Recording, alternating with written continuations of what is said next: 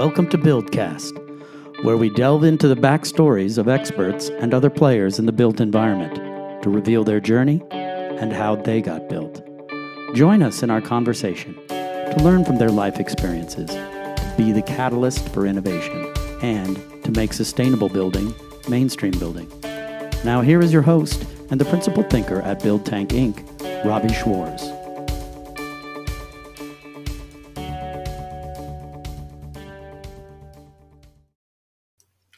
I think you will enjoy listening to this Buildcast with Kyle Biega and Wes McAvoy of the University of Colorado in Boulder, who are the team leaders of the CU Solar Decathlon Building Challenge. Teams competing in the Solar Decathlon Builder Challenge work during a 2-year period to design, build, and operate their homes, culminating in a 2023 with the Solar Decathlon competition event that is held at the National Renewable Energy Lab in Golden, Colorado.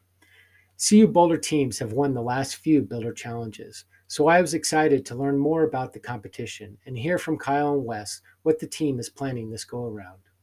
What we know is that teams will compete to earn points by operating their houses successfully and by showcasing the excellence of their solutions to industry expert jurors in the 10 focus areas that include architecture, engineering, market analysis, durability and resilience, embodied environmental impact, integrated performance, occupant experience, comfort and environmental quality, energy performance, and overall presentation.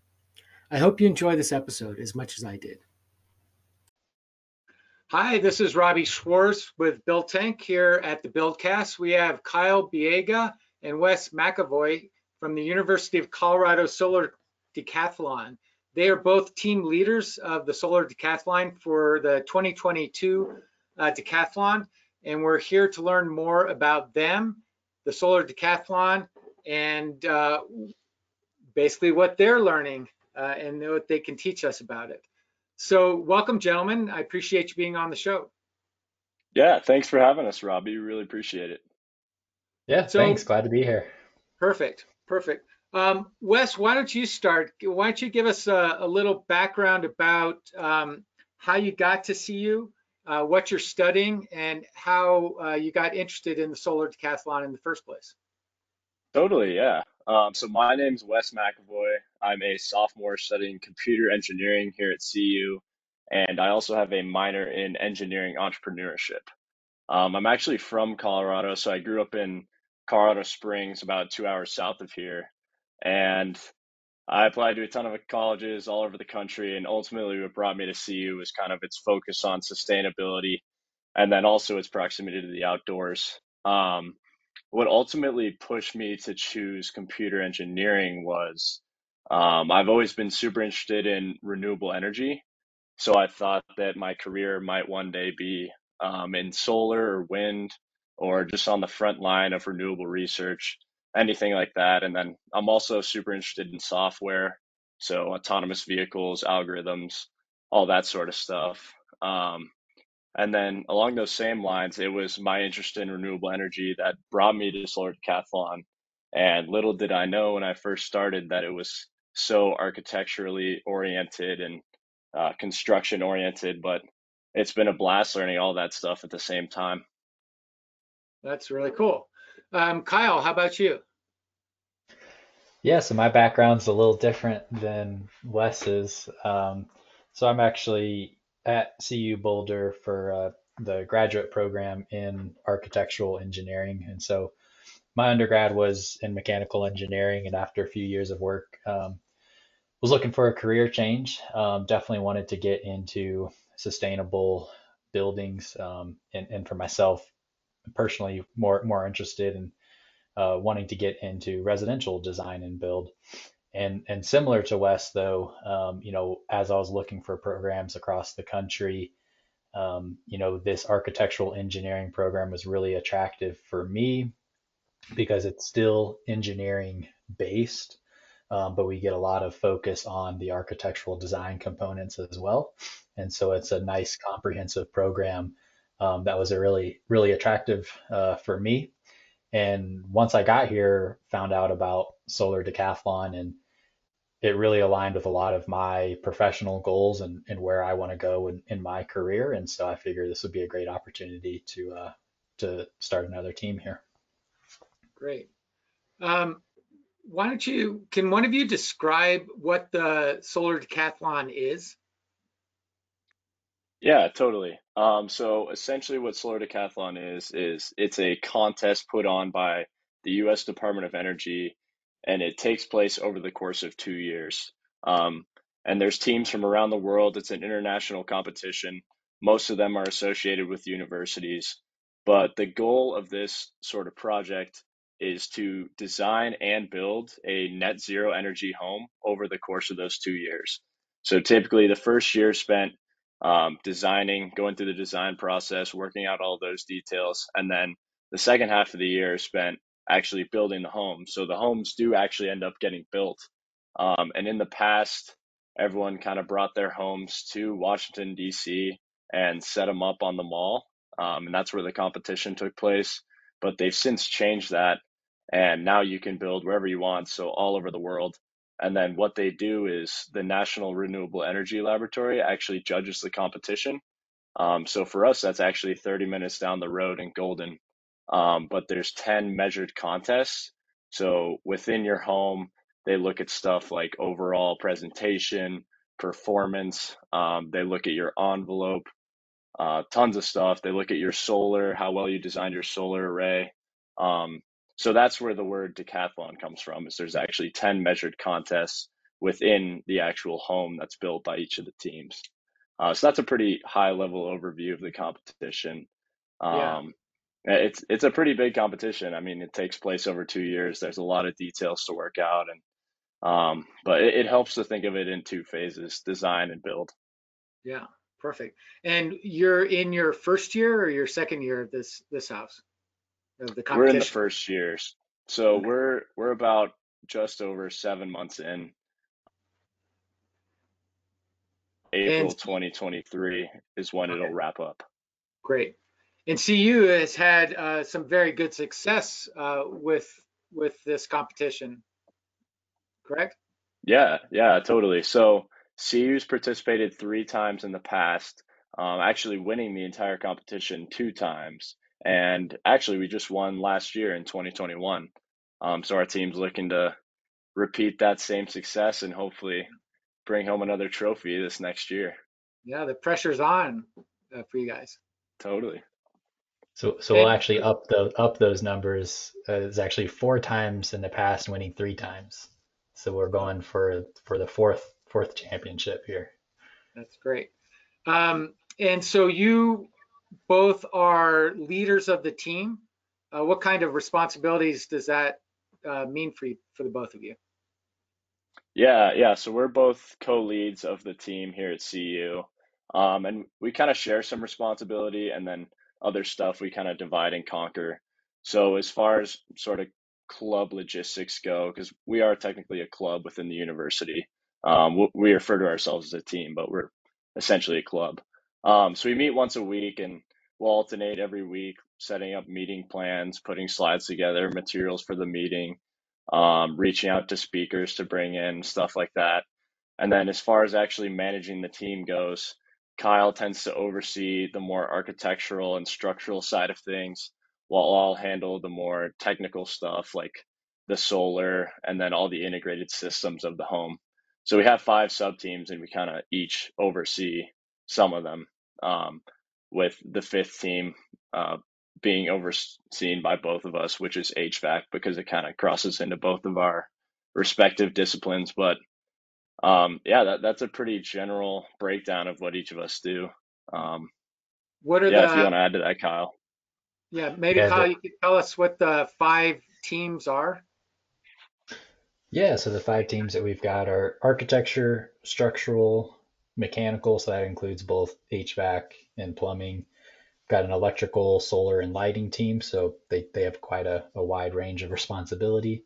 And then we have an integrated systems team, so they're they're mostly responsible for the cohesiveness of the other 4 teams, making sure all of the systems are working together, finding out where we can try and automate anything, and then also kind of being the leaders in terms of making sure that this home is set up for success in terms of the competition and making sure that, like I said, everything kind of works together as one single unit.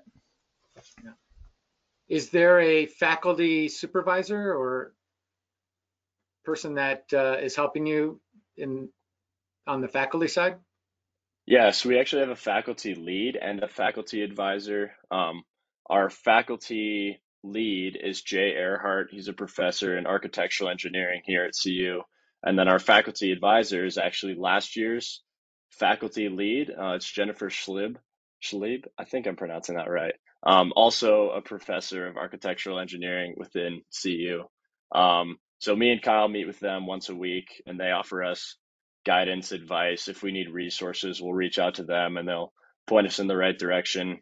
And then they'll come by every now and then to just see how the entire team's doing. And they teach a lot of our team members daily in classes. So as a whole, our team is pretty familiar and friendly with them, and they're a huge help to us. And how many people are on the team? So we've got about 20 regularly attending members, and that number can fluctuate too. Some meetings will have upwards of that, and then sometimes only have 10 people. But we generally say about 20 people who are, I guess, on the team, full-time members that we see pretty regularly throughout the year. But we're expecting some turnover because we'll have seniors graduate. Some people might not return at the beginning of next semester, stuff like that. But generally, I mean, we have a pretty solid core of students who are really interested and passionate about the project and keep coming back. And it is a lot of fun. It's a lot of work, but we also have a lot of fun. So, Yeah. yeah, that keeps those regularly attending members coming back. So if you are a senior, does that mean you have to be a full-time student to be part of the team? If you graduated this year, you're going to miss out on the second year. Right. There's no way. Yeah, so There's no way that's to a take good part. point. So we actually have some grad students, I should mention. About 25% of our team is actually made up of graduate students. So if you graduate, that doesn't mean you can't be a part of the team anymore. However, I do think there's a regulation within the solar triathlon contest rules that says that all students must be enrolled at the university. So there is that one catch. So if you graduate from CU and go on to your job or go to another school for grad school, then I think you might be ineligible to be a part of the team. But I know we have at least one senior this year who's graduating but staying at CU for a graduate program. So he'll be back for another year despite finishing his undergraduate. That's great. That's great. I'm guessing that it's looks pretty good on a resume to to carry through this project to fruition. Yeah, definitely. I think it's definitely a resume booster for a lot of people, especially those architectural engineers. Um, just as I mentioned earlier, this project is just really architecturally intensive, and we do a lot of legitimate calculations, and we're working directly with professional engineers and industry. So you really kind of dip your toes in what you're going to be doing once you leave college and actually break into industry and have your first job. So in that sense, it's definitely a resume booster. And then assuming we win, it's probably even more of a energy booster. You have a little accolade to throw on your resume. For sure, for sure. Yeah, So and I go ahead. yeah, and I would just add on too, just the other great thing about being on a team like this in a project like this are the connections that we make and the networking that we do just to get through this project. I mean, the amount of professionals, engineers, architects, building science consultants that we've met and folks that have been just willing to help us has just been like really inspiring. And I can I can certainly say in the past 7 months of being involved in this project, I've made more connections than I did in the whole 4 years of my undergrad. Like this, it is like Wes said, a very like intensive project, but very rewarding, and you meet a lot of people doing it. Very, very good. Um, I think it's a good segue to start talking about the house and the project specifically. Um, do you think describing, well, why don't we start by describing, since you're not going to be building it in Washington, I'm guessing that you've chosen the site where you're going to build the That's house. correct. Yep. So let's start with Yep. that. Where is that? So I'll just go ahead and give kind of a basic rundown of the project. So for this chapter of the Build Challenge, we've partnered with Flatirons Habitat for Humanity, which is kind of a local branch of the National Habitat for Humanity. And there's a project in North Boulder. It's called the Ponderosa Mobile Home Revitalization Project. So there's a mobile home park that unfortunately was involved in the 2013 Boulder flooding. And then in 2017, it was actually annexed by the city. So now the city owns kind of all that property. And now they're kind of undergoing a project to slowly switch it over to affordable housing. And just this year, actually, is phase one of the first buildings are going up. So what we've done with Habitat for Humanity is they've actually kind of given us one of those homes that's going to go up this year. And they had a base case plan for it and everything. They had architectural drawings. But what we've been doing the past 6 months is making modifications to this design in order to make it eligible for the contest and just kind of make our own design modifications that'll make it more efficient, sustainable, and affordable. So that's where we started this year. But yeah, to answer your question about where the site actually is, it's on Broadway in Boulder as you drive north right before you run back into 36. So it's local. It's about 10 minutes from CU's campus. And it's really cool to be building local because last year's team, they built a house for a couple up in Fraser, which is a good 2+ hours from here. And it's pretty cool to actually be designing for a family in the community. We don't actually know who's going to be living in the house yet at this point. But we're all just super excited that what we're doing is going to be felt right here in Boulder rather than, miles away. Very cool. And the does the lot have good solar orientation? Were you able to choose the lot, or? It does actually. So we had a little bit of choice. So this year there's a triplex going up. There's what they're calling a single family home, which is basically just a ground level 2-bedroom home. And then we actually ended up proceeding with it's called the carriage home. So essentially what it is it's a 2-bedroom home, but it's over a garage. So it's kind of like an ADU. And then we were just fortunate enough, the original plans had a south-facing roof and everything, only one pitch of roof. So they really made our lives easy for solar in that way. We didn't really have to change much as far as angle of the roof goes or orientation. It's interesting that it's that they're allowing a carriage house there, because most of Boulder, the city of Boulder, my understanding is that they don't allow ADUs right now. Have you heard that? Yeah. Kyle could talk more to that than I could, but we did some market research back in the fall, and we're really thinking that the popularity and demand for these types of homes is going to be increasing, both Yeah. in Boulder and kind of up and down the Front Range, as people are looking to kind of make some secondary income by renting that extra unit out or whatever it may be. We think they might explode in the next decade or so. Yeah. Yeah, and one of the main reasons for proceeding with this type of construction, the carriage home with the garage on the bottom, is that this community has got about 60 owners slash families. There's currently 60 um, mobile homes there right now, and parking is a real big issue. There's nowhere for people to park, and so that was one of the biggest requirements from the city of Boulder, is that we need to provide some better off-street parking. And so this was one of the solutions, to be able to still provide living space, but add some off-street parking to the community. Yeah. Well, it'll be interesting to see if they start allowing these auxiliary dwelling units in other parts of the city, because, like I said, they haven't been for years now, and it's been interesting because you're right, Wes. It's really boomed in the Denver, other parts of the Denver metro area here.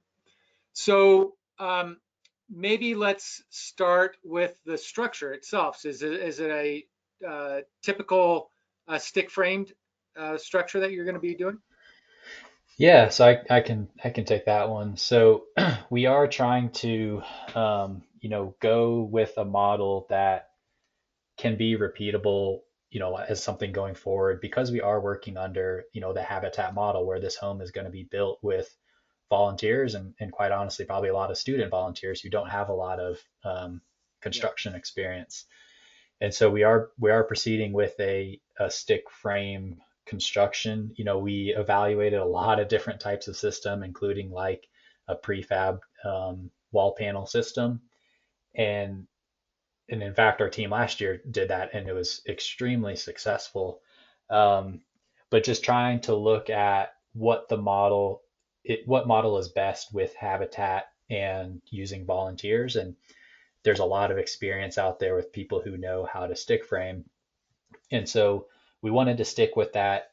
Um, the one difference is that, the design does focus on a very robust envelope. So we're going to have a 12-inch double stud wall assembly, with cellulose insulation in between. And so that was one of the changes that we've made from, these base case designs that Habitat in the City initially had. And that was to really focus on the envelope, create a nice, robust, tight envelope so that we can reduce the amount of energy needed to actually power the home. So is the double wall framed with 2x4s or 2x6 and It's 2x4? act it it's actually because we're in a very specific high wind zone in Boulder. Structurally, we needed to have 2x6s and sheathing on the exterior for shear. We tried to look at alternatives in terms of reducing amount of material with sheathing, but it just all came down to the structural side. And with the wind loads, we ended up having to proceed with a 2x6 and sheathing on the exterior, but the interior stud wall is a 2x4. And the gap between the two, like, It's a 3-inch gap between the two. So you've got a 5.5-inch 2x6, a 3-inch gap, and then a 3.5-inch 2x4. Now the actual whole wall assembly is 16 inches by the time you include service cavity, exterior, interior finish, and a rain screen. So 12-inch, structural wall, and then a 16-inch total wall assembly. so are you sheathing the interior wall and then doing a service cavity? So the way that it actually works is, so on the inside of the interior stud wall, you run horizontal battens, and you can just use two bys. That'll give us a inch and a half uh, service cavity to be able to run, any sort of electrical or conduit. And then your interior finish, whether it's drywall, shiplap, plaster, whatever you decide to go forward with, which we're still making that decision now, goes on top of those two bys. And the whole intent of that is so that we don't penetrate the interior air barrier. Yeah, very, very cool. So the base garage, did it expand, or were you just okay with losing some interior square footage? Yeah, so that was that was one of the biggest challenges on this project, is that we're working with a very tight lot. Um, the the way that this development was approved, it's kind of been approved in phases, and so the foundations had already been approved. So the lot splitting, sizing, and the foundation size, the footprint of the building, have all been approved by the city, and so there wasn't a whole lot of desire or really, I think, ability to try and change the footprint. So we did a lot of work in terms of trying to move around the interior to maximize it as much as possible. So what we ended up doing in terms of coming up for a solution with this is that we looked at our fire separations. That was really the key variable in terms of dictating, how thick of an envelope can we make. we found that there was actually a little bit of wiggle room in the fire spacing.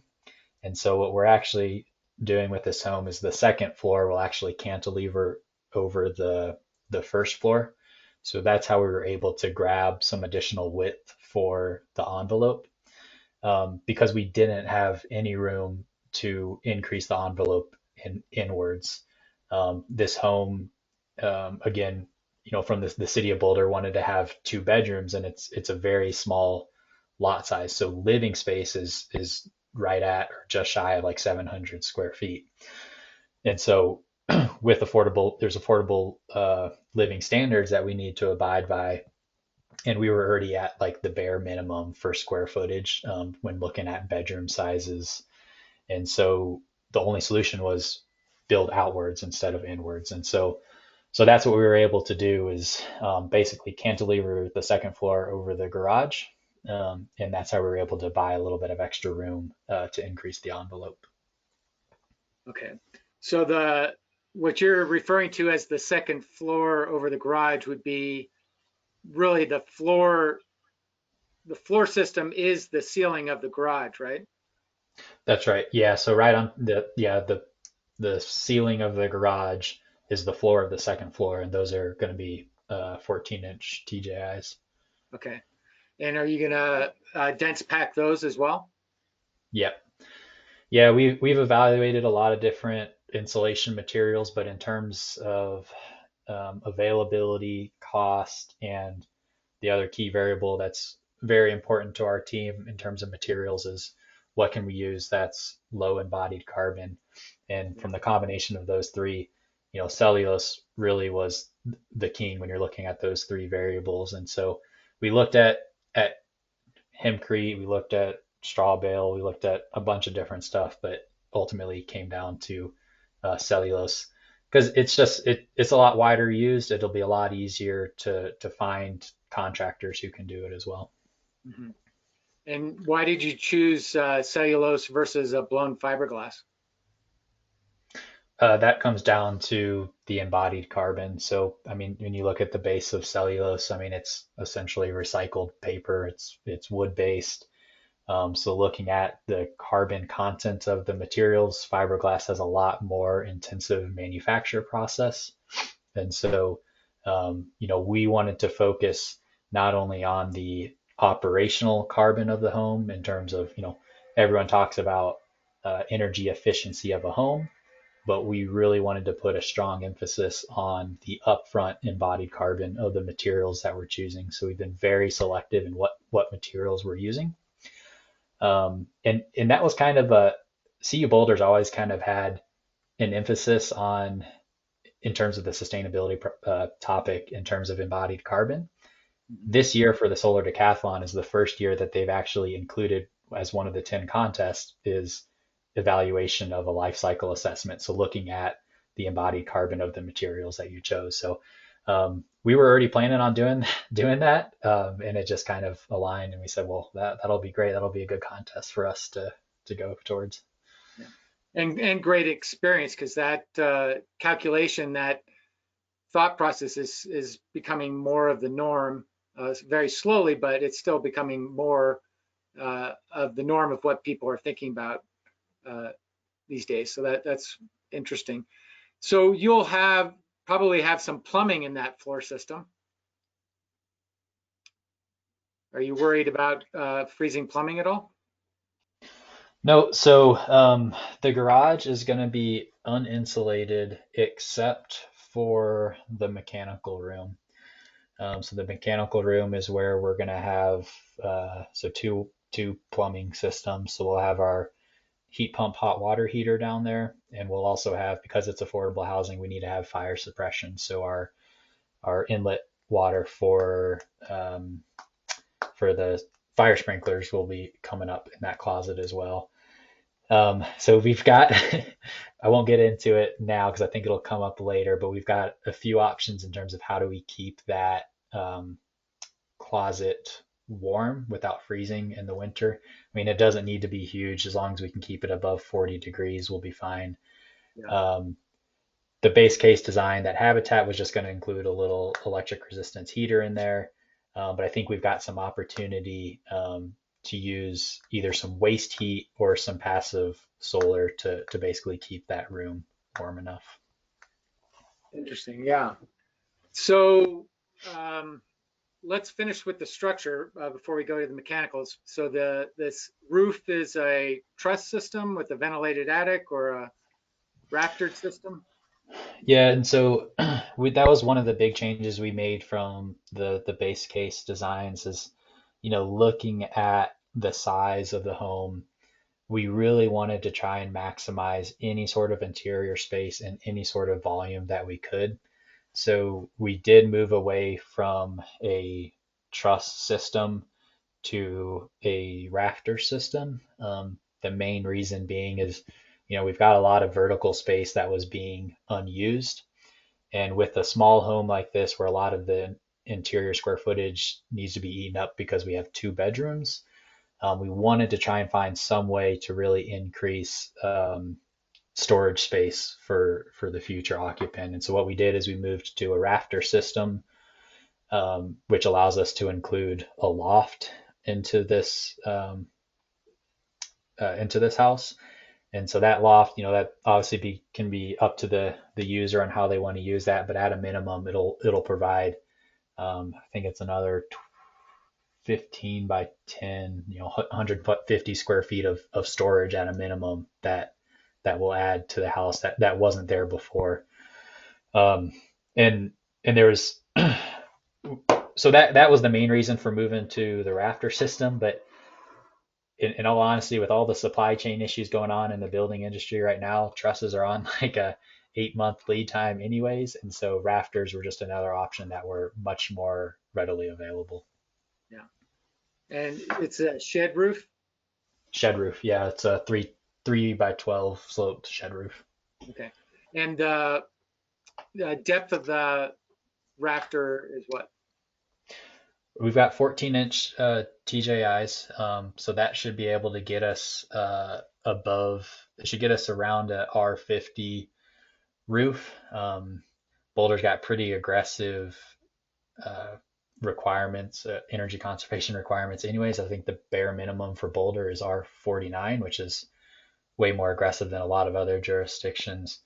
So we'll at least be able to get an R50. We're still evaluating whether we want to add some gussets to those rafters to increase insulation. But looking at our energy modeling, the majority of our heat loss is going to be through the walls because we've got a vaulted ceiling. The greatest surface area is the walls. So adding insulation to the roof on this particular project doesn't really look like it's going to buy us a whole lot. So we're really focusing the energy on the wall assembly.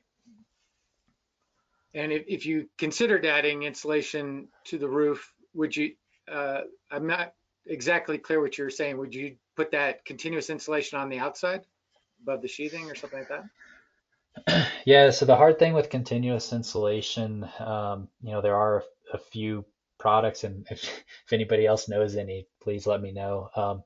We're trying to stay away from any sort of foam. So, we don't want to use like rigid foam insulation. Now there are some fiber board products out there, that 475 sells, that we could potentially use.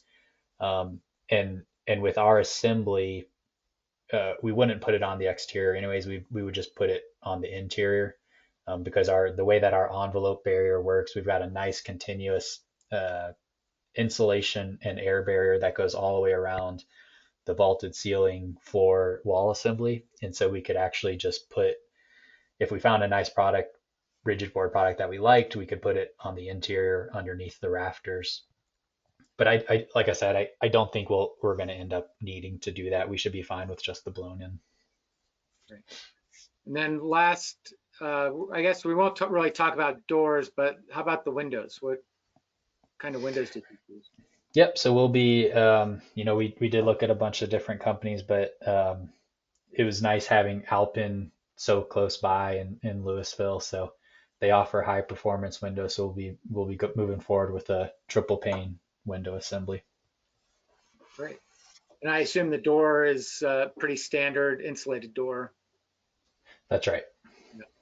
And To enter the unit, are you entering from the exterior or through the garage, like a entryway, or I guess off the deck? Yep. So the stairs actually, so the owner would come home, park in their garage, walk out the garage, and then it's a exterior stairway on the side of the house that leads up to a porch, and on that porch is the front door. Okay. With a mechanical room insulated, I guess would be actually part of the square footage of the unit in the garage, right? Yeah. So the garage has the garage is a little bigger than a typical two-car garage because at the end of the garage you've got the mechanical room, and then you've also got two storage closets as well. Okay. Okay. So let's talk about the mechanicals. You were saying a heat pump water heater, and I'm guessing you're mentioning some concern. I'm thinking of the heat pump water heater making that room colder and how you could supplement that. Yeah, so maybe maybe we'll just go ahead and jump into that, and I'll start, and then I'll let Wes pitch in. But uh, one of the I'm going to take a step back actually. So when you look at the design of our house, one of the key design elements is around resilience of the home. Mhm. And so when we talk about resilience, we mean resilience in terms of against flooding catastrophes, but we also mean resilience in terms of, future power outages. As we look the last few years, whether it's from storms, fires, whatever it may be, power outages seem to be occurring more and more often.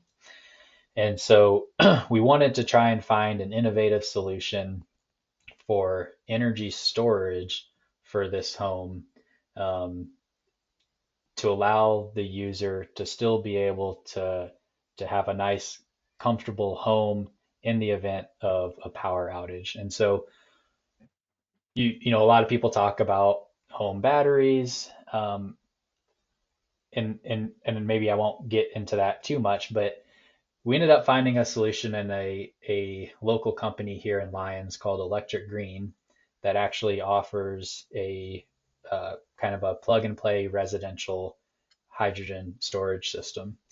And so what that allows us to do, and I'll get back to the topic of the mechanical room in a second, but what that allows us to do is use our solar panels to generate hydrogen through an electrolyzer, store that hydrogen on site in tanks, and then either at night, you can pull that hydrogen to power the home at night, or you can reserve some tanks for in the event of a power outage and still be able to power and run your house. Now, the reason I'll let Wes talk more about the hydrogen system, but the reason I wanted to just bring that up now is with that equipment, with the electrolyzer and the fuel cell, that has waste heat associated with it. And Okay. so we're looking at how do we capture that waste heat to heat that mechanical room, which would also be great to feed the heat pump hot water heater to make it more efficient. Yeah. Interesting. Wes, do you want to go on from there? Yeah, I was just about to jump in and add something. So along with what Kyle just said about the batteries, basically when I explain the hydrogen system to people, what I tell them is it's essentially just a $50,000 battery. Like it's a super complicated system, and we could have a whole podcast series on that alone if we wanted. But one thing we were looking at is all the batteries these days, lithium ion. Back a decade ago, it used to be lead acid. They're not super easy to recycle. And even now, in the last decade, they've gotten extremely more efficient than they were, more energy per volume, more energy per weight. But the thing is, like, they're not easily recycled, and that kind of goes back to our embodied carbon and just overall sustainability. So we wanted to see if we could kind of eliminate that from our solar configuration, and hydrogen allows us to do that.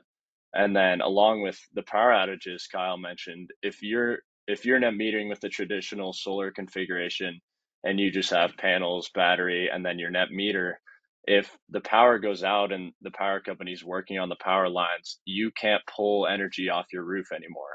So you can't use those panels while that's happening.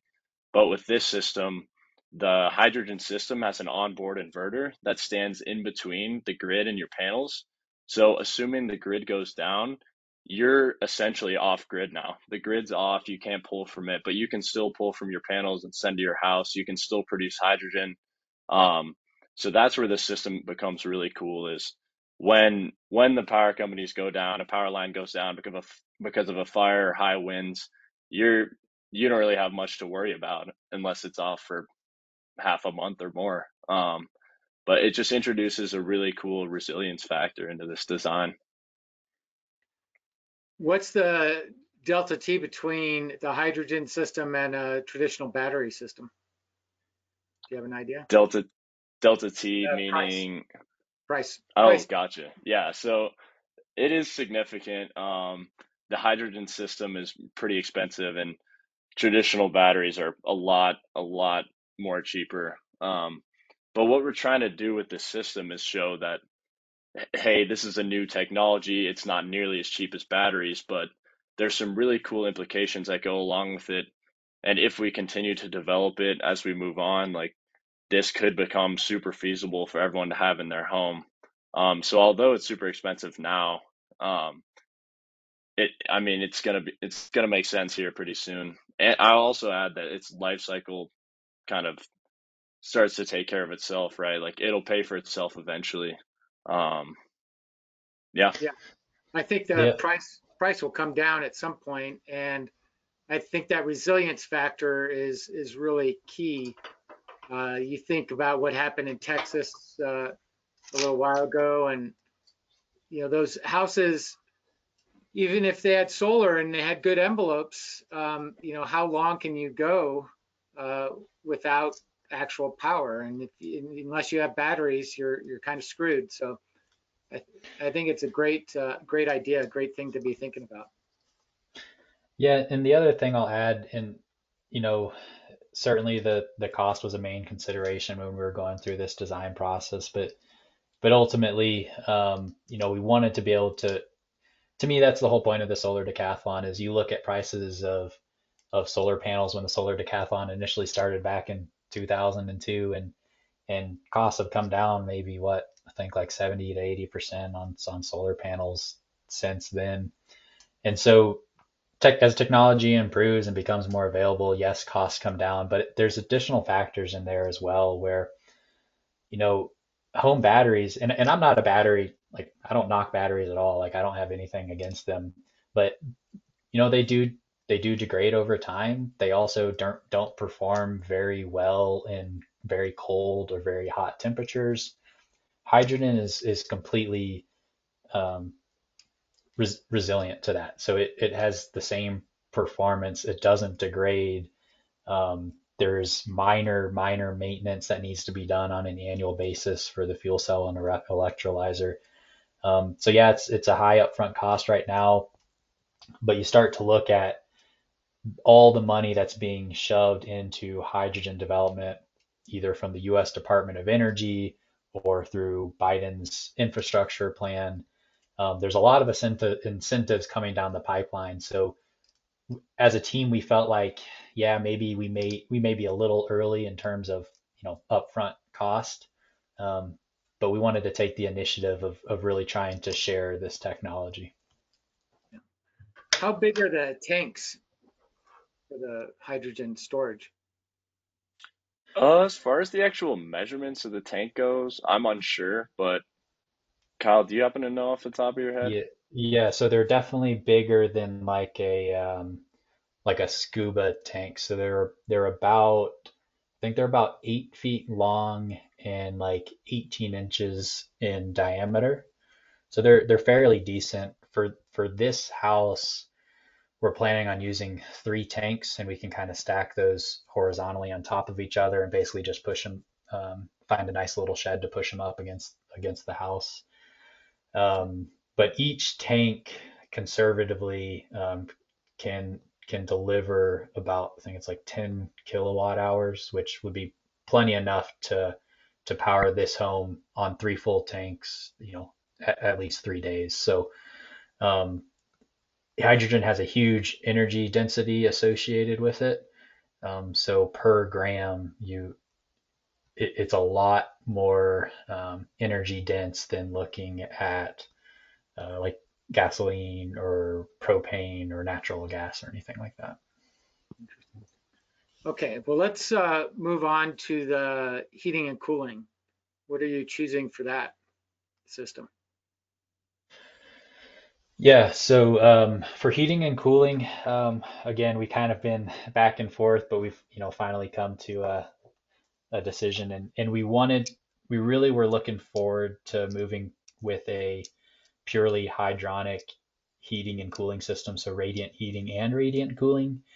Um, but the cost just wasn't there in terms of trying to find something that we can fit into an affordable house. So we've decided to move forward with a fairly typical residential mini split heat pump system. So we'll have a ERV for ventilation, and then we'll have a ducted mini split system. The house is so small and we've got such a tight envelope, the heating load is, I think it's like 8,000 BTUs. It's really small. So we're basically going to get the smallest mini split, 1 ton mini split system that you can get. Uh, and we've partnered with Mitsubishi heat pumps. Great. Have you chosen you're going to use the ERV or an HRV? ERV, but that we've just kind of gotten into that discussion. So that hasn't been sorted through yet. Great. Okay. And you mentioned earlier that you're doing some energy models. What kind of software are you using? We've used multiple. We started with Beopt, and we've also used Open Studio. And then we've also, through Solar Decathlon, they give us free access to like HERS ratings. So we've used RimRate for like HERS ratings. And then we also have an individual on our team who's familiar with Trace 3D. And that's mainly more of like a commercial system software. It's nice because it can give us, particularly when we're having a big focus on like our peak electric loads, it can help spit out some good schedules in terms of estimated peak loads. And so we've kind of used a combination of all four of those depending on what analysis and data we're looking for. Right. Anything else you want to tell us about the specifics of the project? I guess it's going to have solar. Is there any passive solar element? So we had talk early on in the project of doing a solar trom wall, obviously on the south side of the home. But since we've introduced hydrogen and other components of the project, it just hasn't been as practical. But I will talk about the idea briefly just because it was a pretty cool solution I think we came up with. We were going to use the warm air from the trom wall to preheat the air that would be moved through the home, and that would kind of increase the efficiencies of the heat pumps. So that was one of our original ideas. Originally, we actually looked into only using a trom wall, covering the entire south wall of the house, and then using that air to essentially heat the entire house. And we did some kind of basic preliminary calculations and thought it might work out. But like I said, with hydrogen coming into the picture, and then we started discussing a radiant system, we kind of moved away from that. And then I guess, sorry, the solutions are just keep popping into my head. But we also discussed using like a smaller trom wall just to heat the mechanical room. But like Kyle mentioned earlier, now we're looking at using the waste heat from the electric green hydrogen system. Um, but other than that, that was the one passive solar technology we kind of looked into. We do have a pretty good south-facing aspect, though, I will add. Yeah, so in terms of just passive solar design, we certainly take key elements of that. So We're very particular. And one thing we certainly did was, tried to decrease the amount of windows that we have, since that's going to be a main source of heat loss. So we've very limited the window to wall ratio on the north side. Our overall window to wall ratio is at like 18%, I think. Trying to maximize the windows that we can and our shading that we can on the south side, just to trying to optimize passive heat gain during the winter, but minimizing it during the summer. So we do have those principles in the house. But again, just with it being so small, people ask us all the time, well, are you doing passive house standards? And I tell them, well, we really don't have like the footprint to be able to do some of these super insulated homes that they have. And so we try and, we try and bring in some of the principles where we can, but just the nature of the house, we aren't able to do like passive house standard fully. Yeah. So obviously this all needs to be funded. How does the funding work to do this project? Yeah, so we've gotten a good amount of funding from the university, $10,000 from the architectural engineering department, and then $2,000 from the electrical engineering department. Um, a big source of our funding will actually come from Department of Energy itself. So if we are one of the teams who proceeds through the first round of contests, which is essentially after the design phase of the entire project, we'll get a $50,000 gift from DOE. So that's a pretty big chunk we rely on. We're also applying to another funding within the College of Engineering at CU called the Engineering Excellence Fund. We're expecting a good amount of funding from them as well. And then aside from that, we just try to kind of rouse up any sponsors we can find. And we also have a crowdfunding page that is also going to be pretty crucial here as we kind of reach the second half of our fundraising campaign. We just look for donations from team members, family, friends, basically anyone who wants to support the cause here in Boulder. Great. So we'll definitely put that information in the show notes so people can find that if they're willing and interested in donating to the cause. So does that money that you're raising, does that money go directly to the construction of the house, or is that funding other things? Yeah, that's a great question. So I guess I should back up a little bit and add that because we've partnered with Flatirons Habitat for Humanity and they already had a base case design, they're actually supplying that cost of the base case home. So any design modifications we make, we have to pay for, but we're not supplying the entire cost of the entire home. We're basically doing any additions that we bring to the project. And as far as fundraising money, that will predominantly all go towards construction or procurement for construction, with a few, maybe like $2,000 going to just team expenses such as transportation to competition events and other stuff like that. But almost all of it will be going towards construction. Yeah. So Habitat might contribute the base lumber package, and then anything you need beyond that base, you would have to supply. And then probably similarly with mechanicals, they'd give you at least the dollar amount for a base furnace that they might use. And since you're using something different, you might have to make up the difference. Is that kind of how it works? That's right. And so like, for example, one of the big changes we made was really increasing the envelope thickness. So Habitat original plan was to have a pretty standard 2x6 wall. So they're planning on that. But, now that we're adding an interior stud wall, increased insulation, those are the types of expenses that we'll be covering. Same with like the high performance windows, they were using a pretty standard window configuration. And so like those types of changes and or additions is what we'll be covering. Is one of the requirements to really track the cost so that you can figure out the cost differential between, for example, Habitat standard practice and what you're bringing to the table?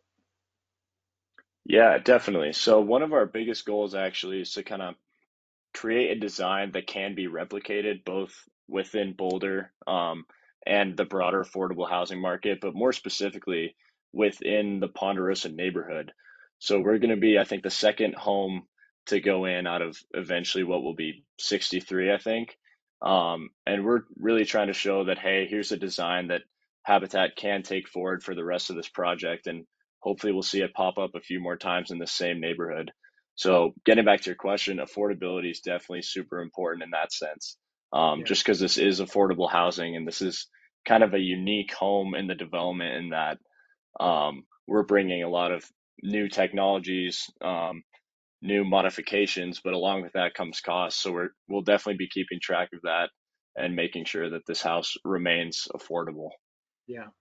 And I think Habitat does a pretty good job of not just thinking about first cost, but also cost of ownership and opportunity costs and all those things that are important to think about as well.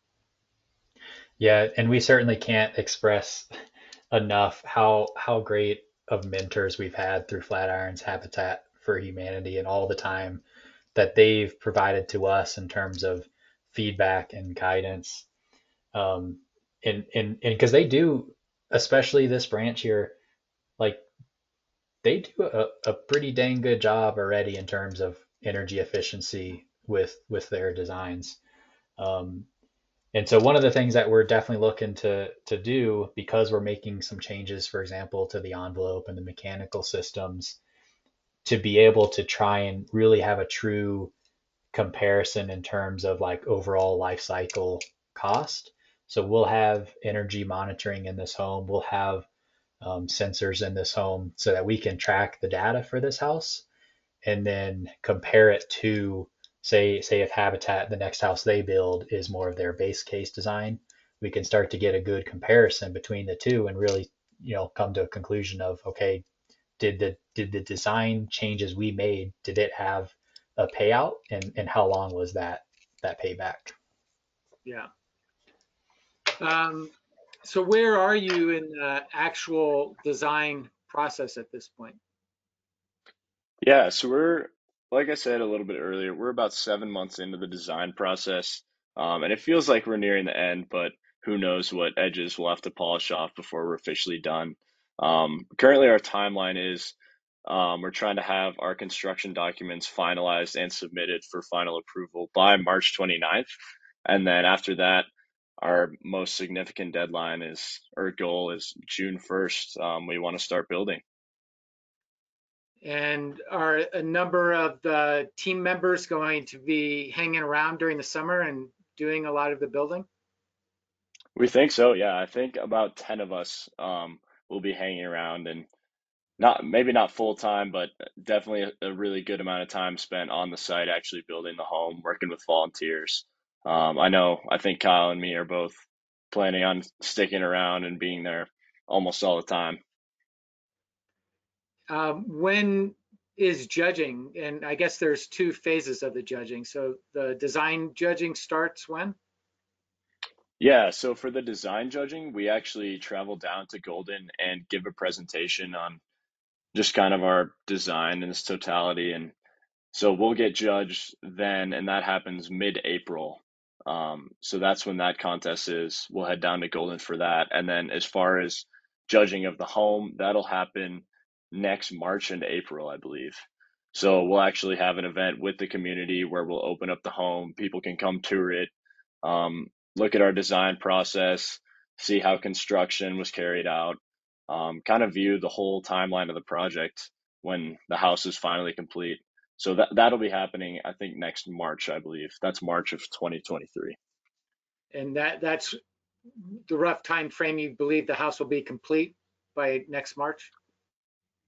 Yeah, so it'll definitely be complete by next March. As far as when it'll be completed, we're kind of trying to nail that down right now.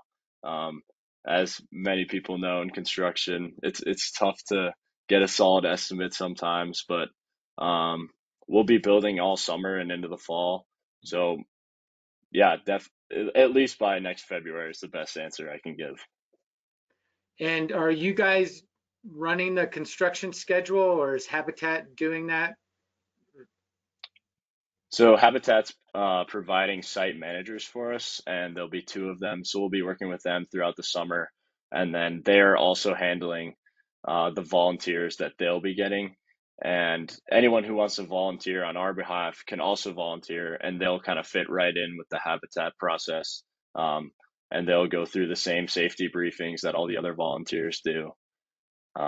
So yeah, we're lucky to have site managers that'll be helping us with all that. Great. How do a lot of the other teams handle that? Do you know at all? Do most of them work with a Habitat, or some have to bring on a builder partner? That's a good question. Kyle might have a better answer than I have, but I know if you don't have site managers, one of the co-leads has to get OSHA certification, I believe. Um, but yeah, I'm not too, that's an interesting question actually. Yeah, I can maybe provide a little more insight. So it's certainly a big challenge, right? Like the competition is asking a bunch of students to try and build a house. Um, so I know, I guess looking at what the team did last year at CU Boulder, and I say last year's, I guess that was in 2020. They did have, or I don't know if it was volunteered or if they paid basically like a building consultant to help them through the construction process.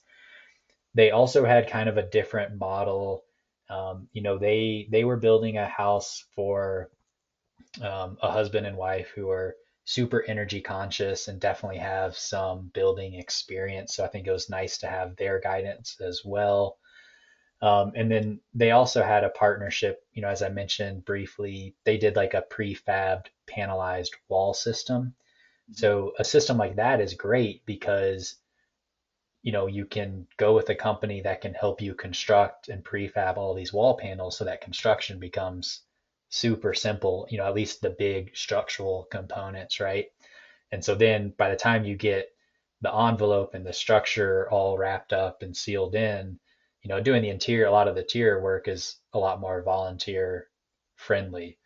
Um, so I think to answer your question, every team is different. I wouldn't say that partnering with Habitat is like a super common thing throughout the competition. It's certainly been done before. We were just super blessed and happy that this partnership came about because, yeah, for us, when it comes to the construction side, they're just great mentors to have. They've got the experience, they've got the tools, they've got the insurance. So it takes a lot of, some of the stress in terms of actually building off of us because we have a great resource like that. Yeah, that's very true. Great resource, and they do a great job with things. My last question, I think, is with regards to the other details, drainage planes and vented rain screens and cladding and um, air barriers and all those things. Is that up to you in the design process, or are you getting some mentoring on that? Yeah, so the overall look, so Boulder has fairly specific design guidelines that we need to follow in terms of how the exterior aesthetics of the house has to look. As long as we meet those guidelines for the aesthetics, yeah, all the systems we're allowed to modify. So we've been consulting a lot with, whoever we can really reach out to with folks that, I kind of deem as building science consultants or experts. One of the main ones being 475 Building Supply. So we have a local contact here. I'll give a shout out to Johnny Rezvani, who's been instrumental in helping us get the envelope details together. We've also been able to reach out to the builder, Killian, who built a Habitat house out in Gunnison, Colorado, really focusing on low carbon and high energy efficiency. And then also, folks at Mitsubishi and elsewhere. So yeah, we reach out and try and get knowledge from whoever we can. I guess I'll give another shout out to Emu as well, Passive House trainers and consultants. So yeah, we kind of just piece together and um, we really appreciate all the support. Like I said, we can't say enough at how many people have contributed to this project. Terrific. Well, I really appreciate your time to help educate us about the solar decathlon process. It is a bit of a daunting process, and it seems like you guys are really excelling leading your team. Awesome. Well, thanks so much for having us, Robbie. This was a lot of fun. Well, I'm glad. And remember, everyone, that you can go to the show notes and find out more information. And if you'd like to donate, you can go there as well to find out that information. So thanks again, guys. Thank you.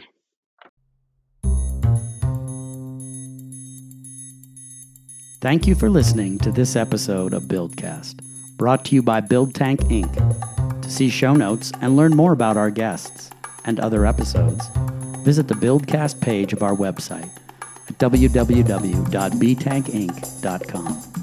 Thank you, Bensound, for our music, and to Ashley Owen for editing it, and you for your encouragement and guidance in the creation of Buildcast. You can listen to Buildcast on Anchor, iTunes, Spotify, or your favorite platform. If you enjoyed our show and are willing, please take a moment to subscribe and review Buildcast, which will help others find it more easily. Thanks again for listening, and please let us know who you would like to hear next, and if you have any suggestions to make Buildcast better. Until next time, be safe and continue to think 0 to 360.